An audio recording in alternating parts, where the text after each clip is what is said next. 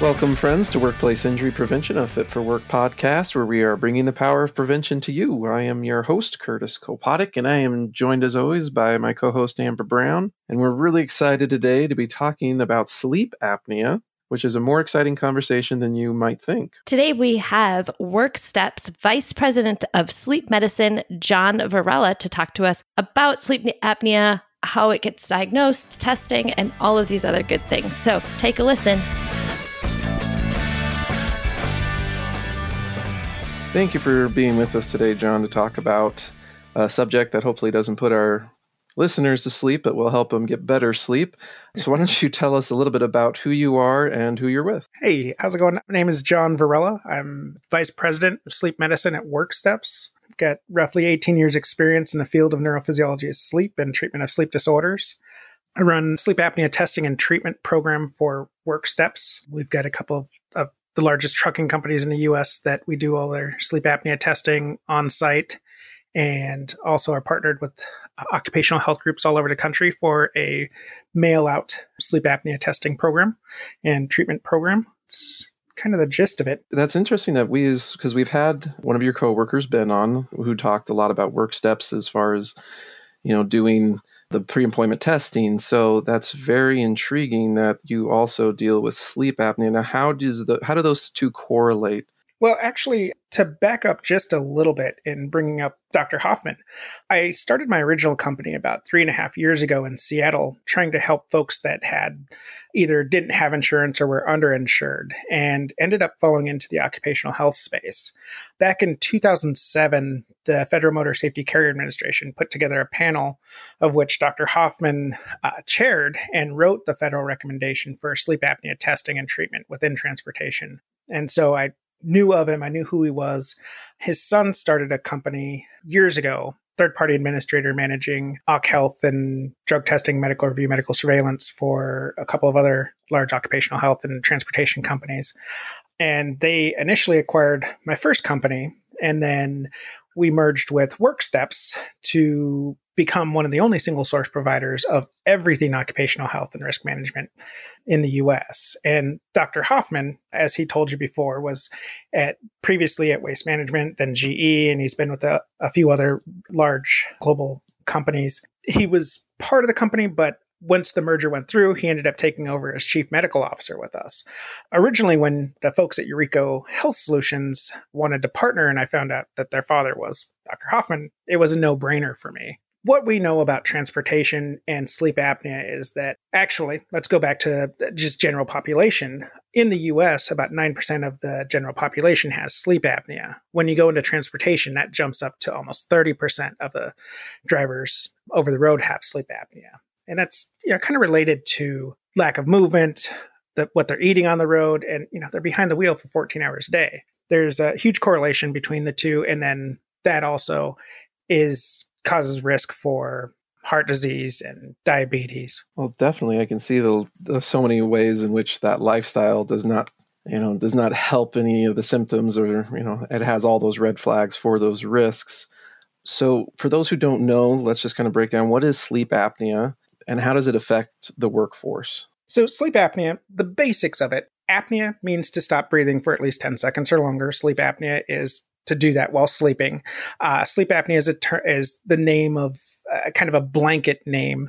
What we're really talking about is obstructive sleep apnea. Obstructive sleep apnea is when the upper airway becomes occluded, whether that's it collapses. When we're talking about weight, sometimes because, when people have a double chin, as our doctor used to say, our old medical director, he would say if the flesh is coming out, it's also going in. And so that can also cause an obstruction in there. So what we see with sleep apnea is when you're asleep, as you exhale, the airway collapses. When you go to get that next breath, your body struggles to get that breath. And when air starts going back through, that's when you get a snore. A snore is actually the air trying to get through that collapsed flesh.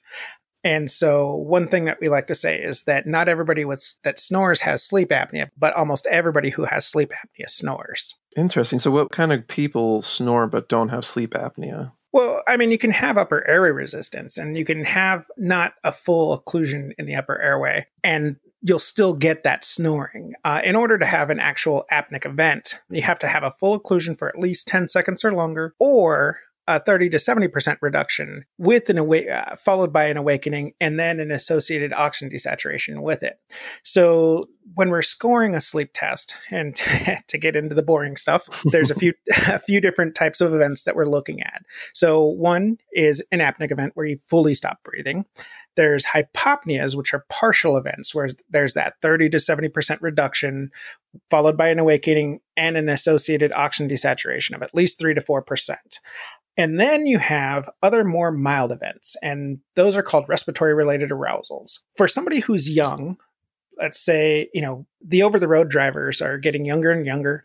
And so we see a lot of these guys that'll come in at, 22, 23, 24 years old, and they meet every other indicator for sleep apnea. But because they have a really strong set of lungs and a strong heart, their body's able to oxygenate itself. So we may see that they have respiratory related arousal index events per hour of, say, 15, 20, or 30, but their actual AHI, their apnea and hypopnea index, apneas and hypopneas are the events that Cardiothoracic Society has deemed medically significant. They may have an AHI of 5, barely have sleep apnea, a textbook sleep apnea, but they're having those respiratory related arousals that could potentially cause sleepiness, but overall don't technically cause the body harm, according to the Cardiothoracic Society. So you mentioned that a greater number of the population of drivers and over-the-road workers are affected by sleep apnea. Why is this something that we need to pay attention to? How does it affect their daily lives? This is just when they sleep. So why is it a big deal for when they're driving? Well, the FMCSA's Medical Review Board had put together a piece of research in this panel to go over sleep apnea and transportation. And what they found is that if a driver has an AHI, so an average amount of events of hypopneas and apneas over 20, then their risk of crash jumps significantly. And the reason for that is that they fall asleep while driving. The best way to look at the AHI or respiratory distress index, those are awakenings. So at the point that you're at greater than 20 events per hour, you're waking up 20 times an hour. Now, one of the interesting things about our brains and our bodies is that our brains do everything that they can to preserve sleep. So we all wake up at least 4 or 5 times. If you slept perfectly, you would still wake up 4 or 5 times a night in between sleep cycles. But our brains throw out that information so that they can help preserve sleep. And so we don't remember when we wake up, when we toss and turn in the middle of the night, which is also another, kind of brings up another good point. About 90% of patients with sleep apnea don't realize that they have sleep apnea. The signs and symptoms of sleep apnea aren't easy to see. They're not visible. I like to break it down when I'm talking to large groups about why people can't see that they have sleep apnea in an experience that I had when I first got glasses. I'd worked in the same hospital for 15 years. Well, this is the first couple of years of working in the hospital. I was up on the 10th floor. Our sleep center was right next to IV therapy, and then down the hall is respiratory therapy. And I never really had to go down to the respiratory therapy department, but people would always stop at the front desk of the sleep center to ask where respiratory therapy was. Well, I had gone down, got my eyes checked, been working at this hospital for a while, had good insurance, they paid for everything. So I got glasses. First day I got my glasses, I came walking around the corner and looked down the hall, and there's this giant respiratory therapy sign. So I went in and talked with our receptionist and said, Chris, check this out. They finally put a big sign at the end of the hallway. And she said, John, what are you talking about? I said, well, everybody's always stopping here to see where respiratory therapy is, but now they'll know there's a big sign at the end of the hallway. And she's like, John, what are you talking about? I said, Chris, come here, look at this. So we walked out into the hallway, and I pointed down the hall, and I said, look at that giant respiratory therapy sign. Now people will stop bothering you. And she said, John, that sign's been there forever. I lived in a world that, because that wasn't part of the world that I could see, it didn't exist. Right. And sleep apnea is the same way. People with sleep apnea don't just wake up one day tired. It's a progressive deal. So, there's a little bit of snoring, there's a little bit of this, there's a little bit of that. But overall, when they wake up every day and they're sleepy and tired, that's just their normal state. That's the world they live in, and that's the world that they can see. It's not until you can fix that deficit that people realize that they actually have sleep apnea, or they're working in a deficit. So that's one of the reasons why there's a lot of pushback in the transportation side of things is because until somebody can recognize that they have a deficit that they're working in, does it really exist? Or is that just their normal everyday life? So my aunt was actually just recently diagnosed with sleep apnea, and it's taken years to get around to her being tested for this. And now with this diagnosis, she just told me a couple of weeks ago, it makes all the sense in the world, and seeing all of these different signs and symptoms, but they've been testing her, for all of these other ailments and other things going on. So how do drivers actually get flagged for sleep apnea, or how can they recognize these signs and symptoms? Well, so that brings up a couple of good points. So first, sleep apnea is a relatively new field of medicine. It wasn't until the late 70s that they were able to diagnose sleep disorder breathing. It wasn't until 1983 when Colin Sullivan designed the first CPAP device. So then you had to go through all of the research phases and everything else with it. It wasn't until the mid to late 90s that insurances were actually paying for sleep apnea testing. And then we had the big boom through the early 2000s of sleep centers opening up everywhere. And you had this whole fad state to it where everybody just thought, oh, okay, everybody's got sleep apnea. But the more research we've done, the longer it's been around, the insurance companies and major medical institutions are realizing that when they have patients that have high blood pressure and they're meeting these other indicators with BMI and they're looking inside the upper airway to see what that looks like, they're realizing, oh, this patient has sleep apnea, and that's what's causing their high blood pressure. Diabetes type 2, same thing. And that kind of leads us into how the medical examiner flags a patient for sleep apnea. The FMCSA had put out a set of recommendations for it, sleep apnea screening. And what they're looking at is patients with a BMI of 33 to 35. If they have 33 to 40, if they have three other indicators, then they should be tested for sleep apnea because according to the research they are likely to have moderate to severe sleep apnea. And those other indicators that we're looking at, for men, it's a neck circumference of 17 inches or greater. For women, it's 15 and a half or greater.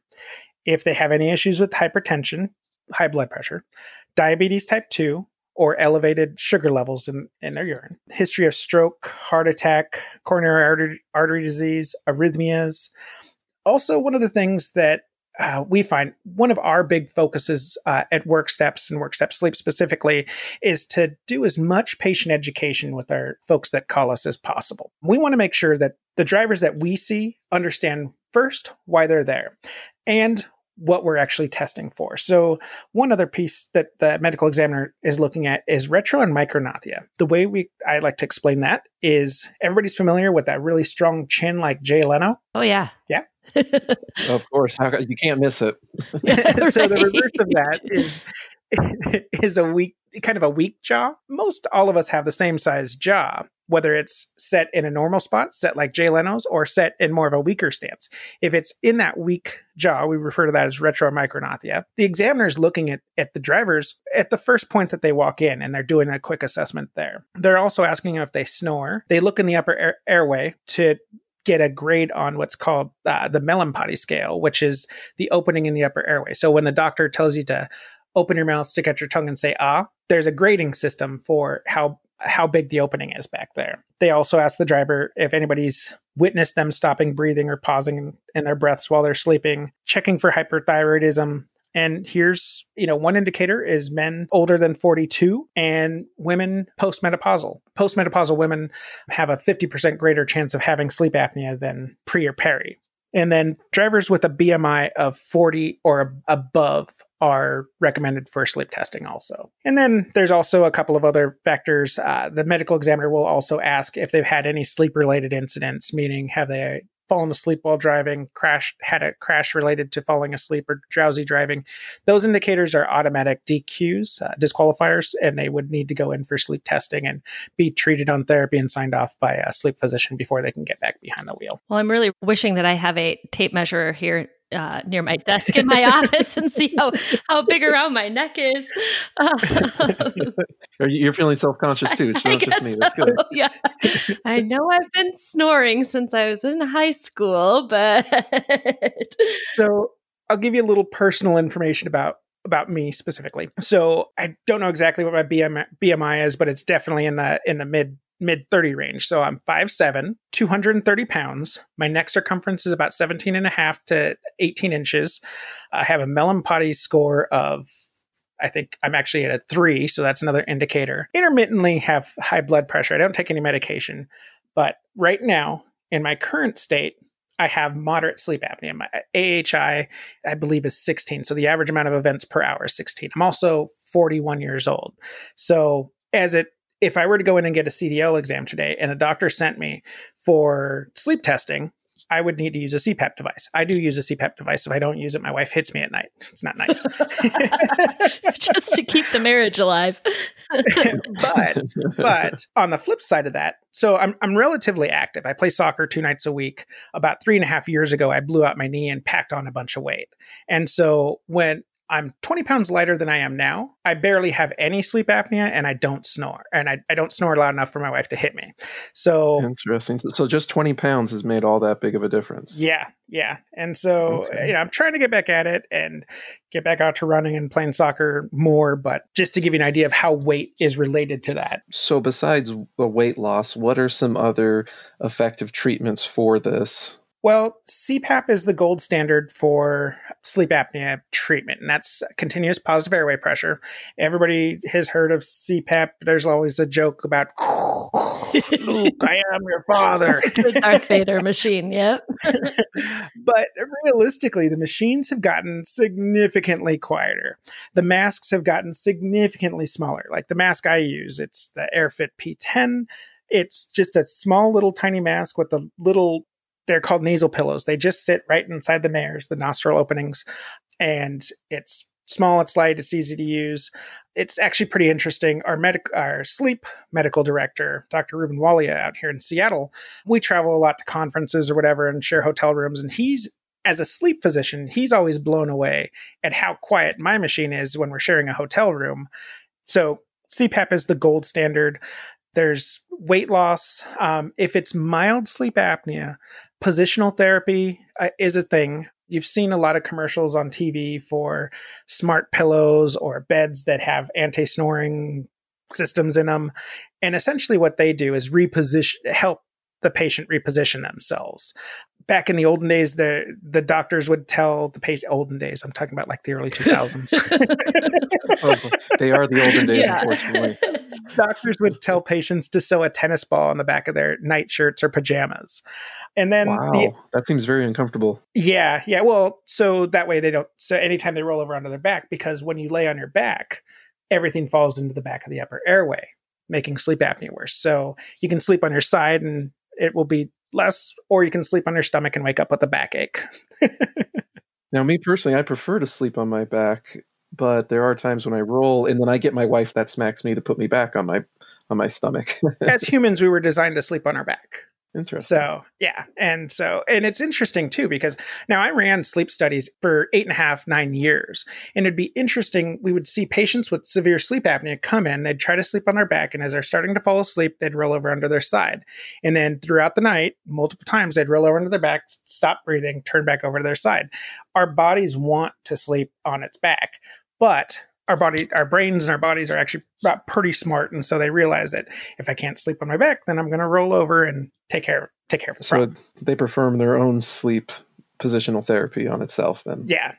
And then the third option would be bimaxillary oral advancement device. So what that is, people think of night bite guards. This takes it a step further where it clips into your lower and upper jaw and just kind of pushes your lower jaw forward a bit. And we find that that's mostly for the more mild cases that works, but that can also cause, if you have any issues with TMJ, then it can make that worse and give you jaw pain in the morning. I actually tried it. I can't sleep with it.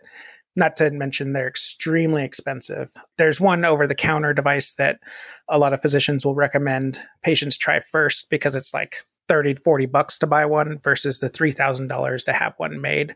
And if you can't Holy sleep, cow. Yeah. And the insurances usually don't cover it. Yeah, that doesn't sound very comfortable. I wanted to take a quick break in this interview to talk to you about things we have going on at Fit for Work. We know that your time is valuable and you have a lot to do. We are here to be a dedicated resource to help take care of your employees, not just by treating them and taking care of them after they're sore, but helping them before that through ergonomic observations, assessments, behavior training, doing so much more than just being there. We get out, we get to know the people, and we help them to help your company move forward to the next level. Get a hold of us at wellworkforce.com, click on Connect with Us, and start helping your employees. John, so we talked about what is sleep apnea, how it affects this workforce, and now some of the treatments as well. How does Work Steps fit into all of this? Since we're talking about the occupational health space, I'm just going to kind of keep it directed towards that. Work Steps does testing in multiple different ways. We do on-site testing for large trucking companies in their terminals. We go in, we see a group of drivers, do a quick instruct on how to use the testing equipment. We'll get into the testing equipment in just a minute here, but we'll give them a quick instruct on how to use the testing equipment. And half of the drivers are going back to a hotel room and the other half are just sleeping in their truck because they just stopped in to do their test and be back out on the road. The next morning, they'll come back into the terminal, we'll download the equipment, and if they have sleep apnea, we'll set them up with a CPAP device then and there. They'll take it out, and they'll be on their way. All of the new CPAP machines have wireless monitoring in them. They use wireless modems, basically just like the data on your cell phone that works off of cell towers. And so the compliance reports are updated every morning to us. We have a group of therapists that work in Austin that are doing all of our compliance tracking. The new machines have become so sophisticated, we can tell if there's a high mask leak at night. We can tell just by some of the flow patterns whether a patient is breathing through their nose or their mouth. And then if they're having therapy issues, the information goes into what we call a bucket system. So we have a handful of patients that are having issues with mask leaks. Our therapists will call them. We have folks that are in danger of not being compliant. We'll have them, called them from a different bucket. Patients who aren't using the machine, they'll be in a different bucket. And so we're just constantly on the phone with these folks all day long. One of the neat things, nationally, the compliance rate for DOT and FMCSA is the exact same as it is for Medicare and insurance companies. So it's 70% of the nights, 4 hours of the night for at least 70% of the nights. And we're looking at 30 and 90-day windows. For initial compliance, we're looking at a 30-day window. For your yearly compliance, we're looking at a 90-day window. And nationally, we see compliance across the board, DOT and traditional medicine, runs at about 55%. We're running at about 89% compliance, which is pretty darn good. That's amazing. Great job. Yeah. There are a lot of folks out there that, just really, really struggle with it. And so we may have folks that put the CPAP on the first night, do great with it. We only talk to them a couple of times before they become compliant. We have other folks who we may be on the phone with them 30 times, changing out the masks, 3, 4, 5 different times in order to get the right mask for them. And we're a really high touch when we need to be group. And that's the other thing that we do. The manufacturer has 30-day guarantees on their masks. People can, as far as cost goes, we're not the cheapest, but we're also, below that middle ground.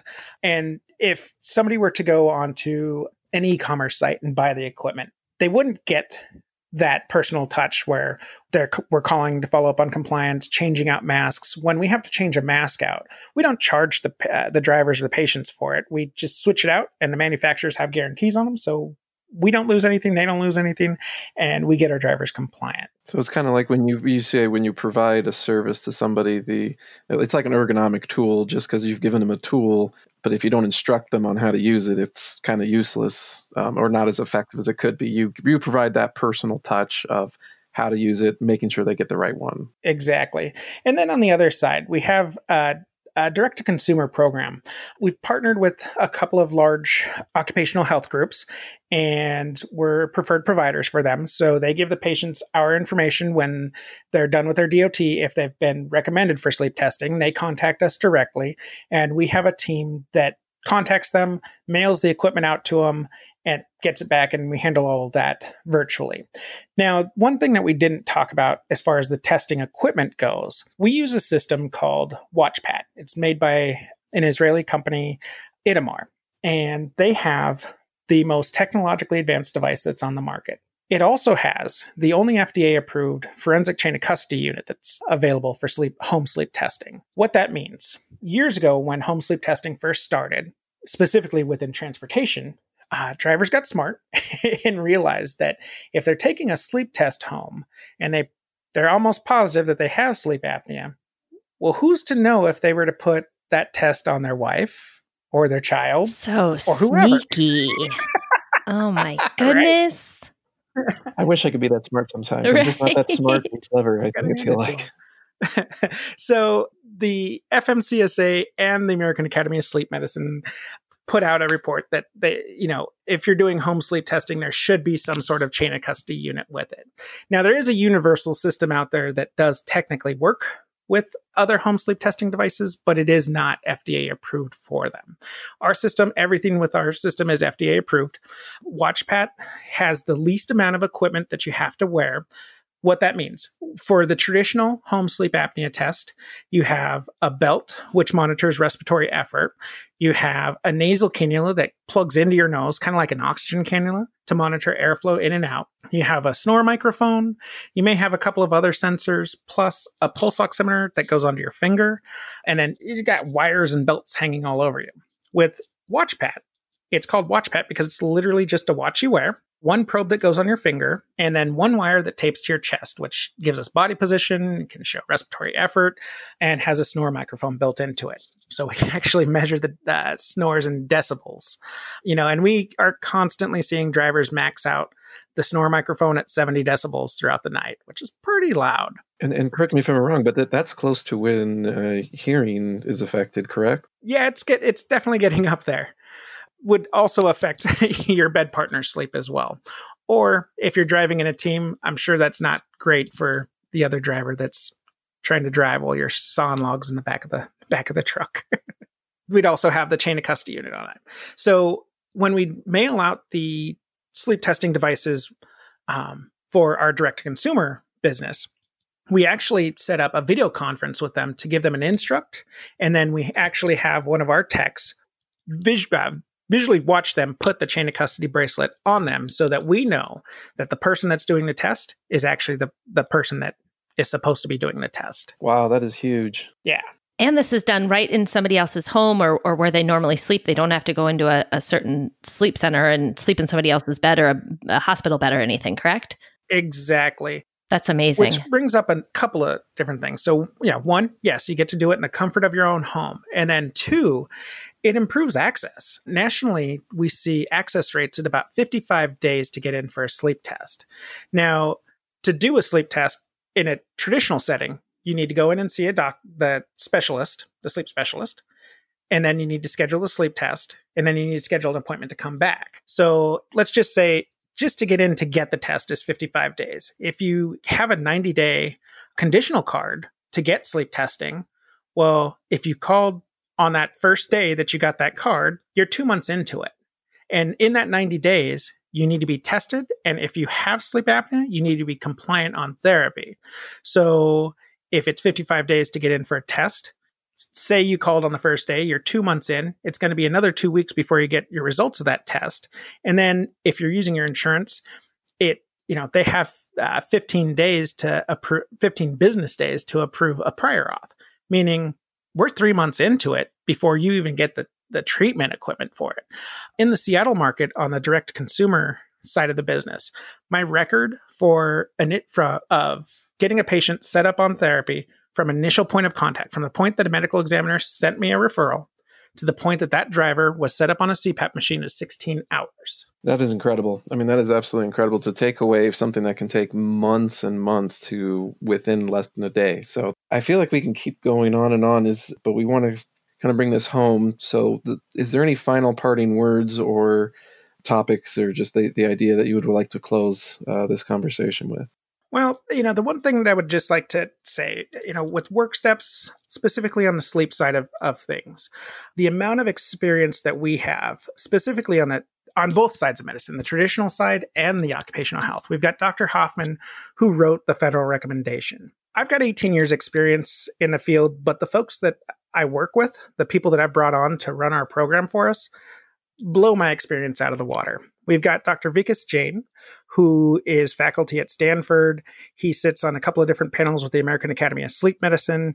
The folks that I hold my board with, the Board of Registered Polysomnography Technologists, he's the director of the group that writes that test, the examination for that. We've got Dr. Ruben Walia, who's our sleep medical director. He was voted one of Seattle's top sleep physicians by his peers. Jody Holm, who heads up our respiratory therapist in Austin, she got her start I think it was somewhere between 25, 30 years ago at NASA Ames doing research in our fatigue countermeasures program. We've got a rock solid team here, and we're doing some really great things. It's been fun for me. I worked for 15 years in the same hospital, and at the point that I was ready to leave there, it was just a job. Today, I get to learn new things every day. Marrying traditional healthcare with occupational healthcare and risk management has been a lot of fun for me. And yeah, that's about it. Well, that's fantastic. We really appreciate your time. And kind of just in summary, I know that, I have family members who've used CPAP and realizing that there's change. So I think a really good message is that it's common. You're not the only one who has it. You may have it and not know it. And just being aware of that, I'm sure the time effort to put in compared to the great benefit you'll get back just by finding out, checking if you have it, and then getting some of those simple solutions to prevent it and treat it can be life-changing for so many people in any setting. So thank you so much for your time. It has really been a pleasure and we definitely would love to have you on in the future to bring in and talk about more of this and some other topics of that. So thank you so much for your time. Absolutely. Thanks a lot. Well, after that interview, I will say that I feel like I need to check my neck circumference, as I said before, and realizing how simple it is. Like, these aren't hard things to get checked out, and the benefits of getting a good night's sleep. I mean, all the other health complications that come along with not getting a good night's sleep. So just that benefit, I personally am going to go out and get myself checked for all these different symptoms or flags. Yeah. And it sounds like you should probably have work steps do it too. I mean, just the ease, how they make it so easy for somebody. They walk you through the process. They, kind of do a video conference. You can do it in your own home. Most of the people that I know that have had sleep apnea tests have had to go and do sleep studies like in a hospital bed or a setting. And no matter how homey they make it, it's never going to be your bed, your pillow, your perfect sleeping situation. So how can that be, an accurate test? And with work steps, you can do it in your own home. So that just sounds so amazing. And if anybody is interested in having Work Steps help out with any sleep studies or with their transportation department, please visit them at www.workstepsleep.com. That's WORKSTEPSLEEP.com. Definitely. Well, and I just want to thank you as the listener for listening to this episode of Workplace Injury Prevention, a Fit for Work podcast, where we are bringing the power of prevention to you. To get started preventing injuries, visit our website at wellworkforce.com, or you can feel free to email us at podcast@wellworkforce.com with any questions or comments. And remember, prevention improves lives.